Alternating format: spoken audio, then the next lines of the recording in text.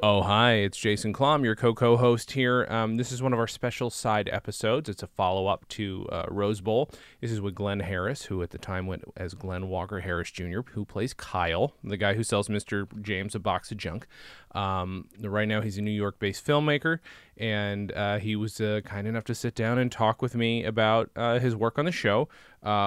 We talk about that. We talk about acting as a kid, talk about the kind of roles he played a lot. I like these episodes because since we've already covered the plot of whatever episode it is, we get to veer off in a weird direction sometimes. This one's just interesting because he's got some fun stories.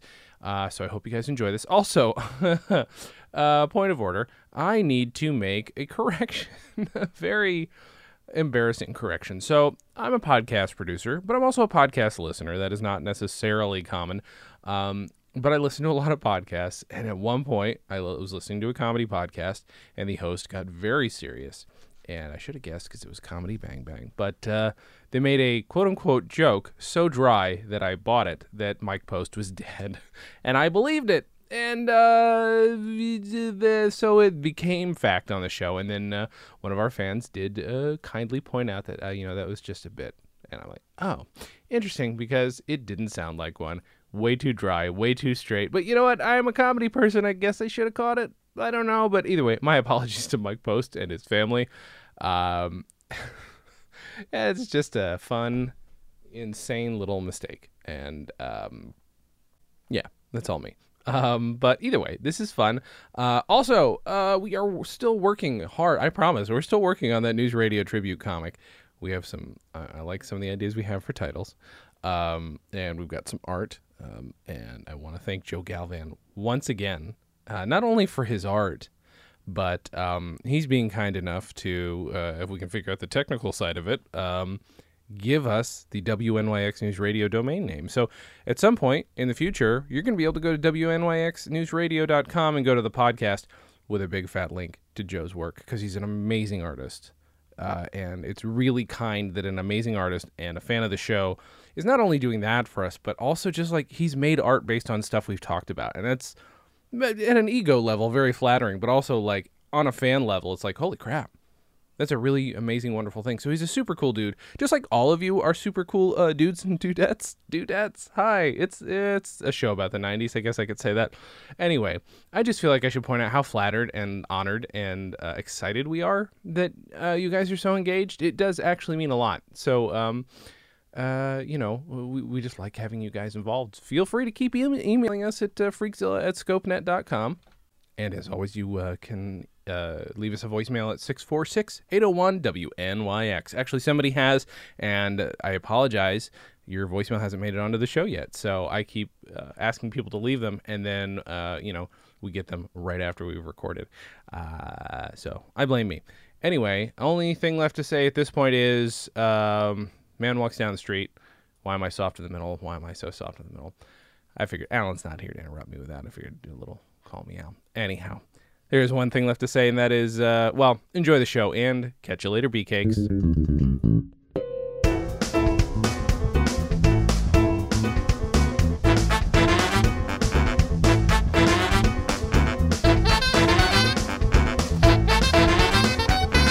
Oh, hi, I'm Jason Klom. Gaziza, I'm Alan Rickards. Your last name is Rickard? And we are the hosts of Dispatches from Fort Awesome, a news radio podcast.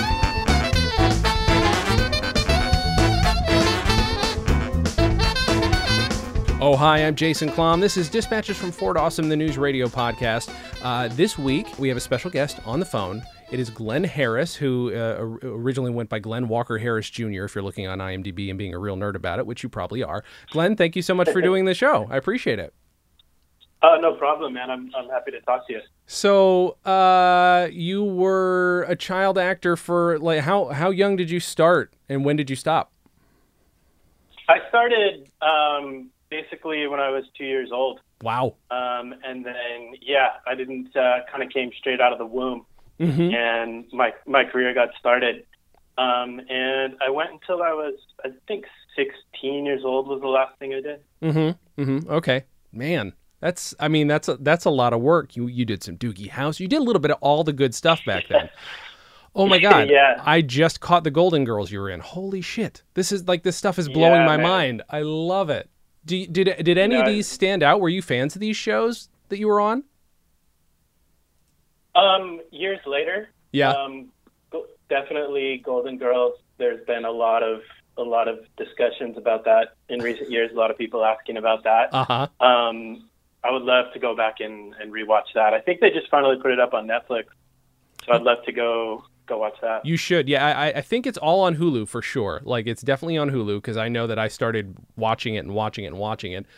I love so much that you got these like little. Was it a passion for you, or were you so young that it was just something fun?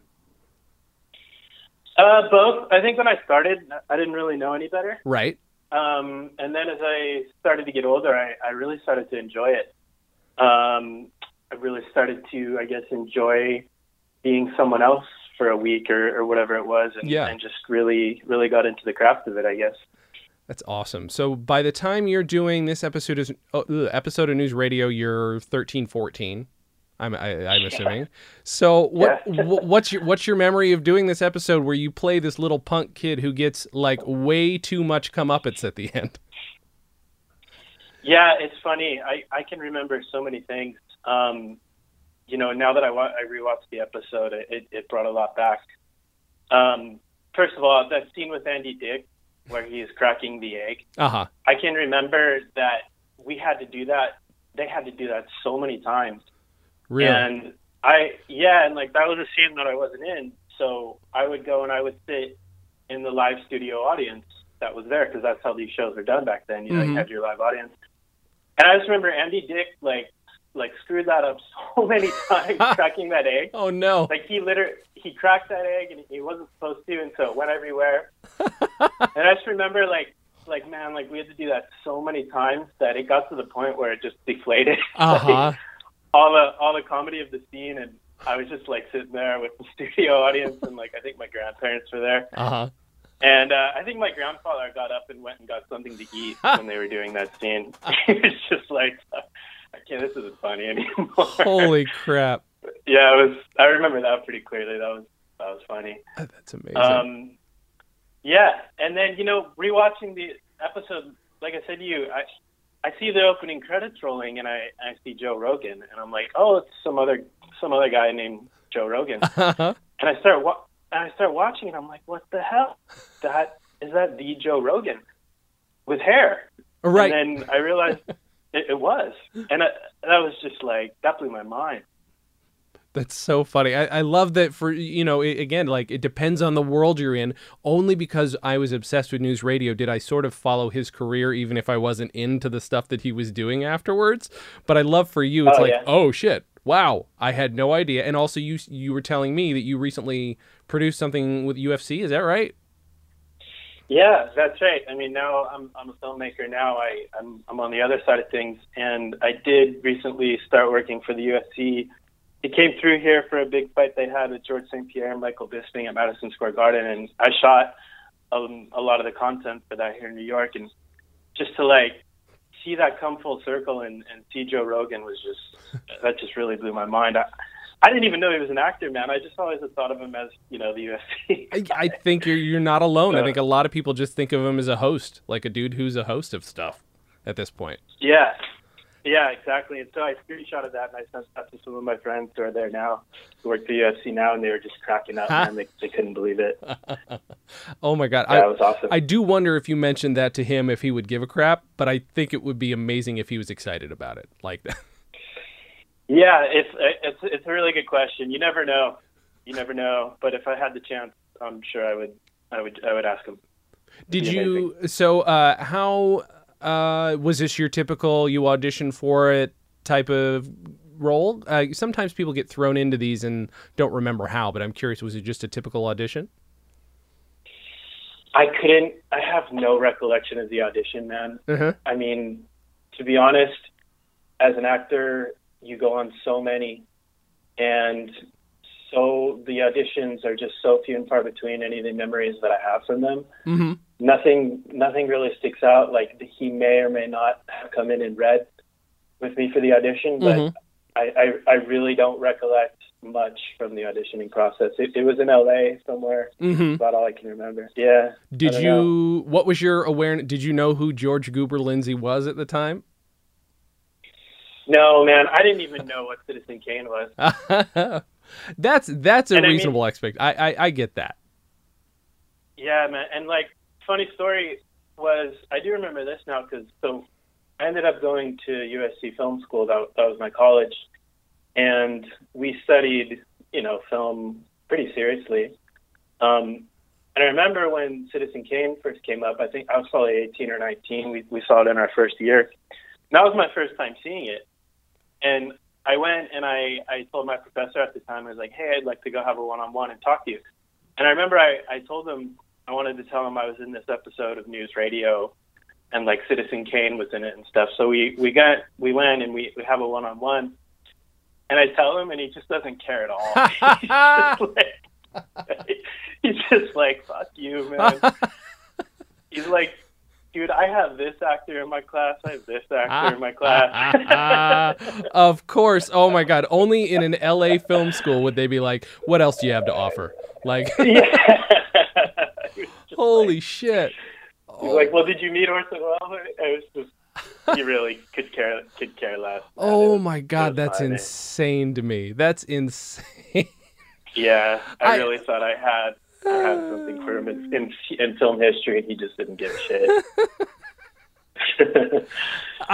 What's funny is it's to me it's again I'm gonna frame it this way because I love the show, but it was one of those shows that was doing weird references and homages in live action that were only kind of being done on The Simpsons at the time. So it is kind of important. So it's funny that your teacher didn't remotely recognize that, because I guess TV doesn't matter to some people.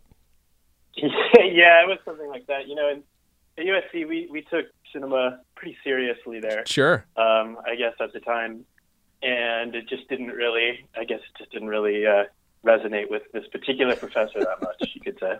That is so funny. I love it so much. Crazy, man. So what are your specific memories of your scene? I mean, you got like maybe 5 lines or something. You don't have that many, but like you stick out because again, you've got that 90s do, man. You got the hair. You have 90s as hair. That is the hair to have. Yeah. Dude, I had the Kurt Cobain going. Yeah, you did. Good. You did. It's great. Yeah. I love it so much. And like you just like they've did they have to, because I'm looking through your list and I'm like, oh, he literally plays a character called Punk, in parentheses bike thief. Was this the kind of stuff they were casting you as a lot, or was there a typical thing that people were casting you as?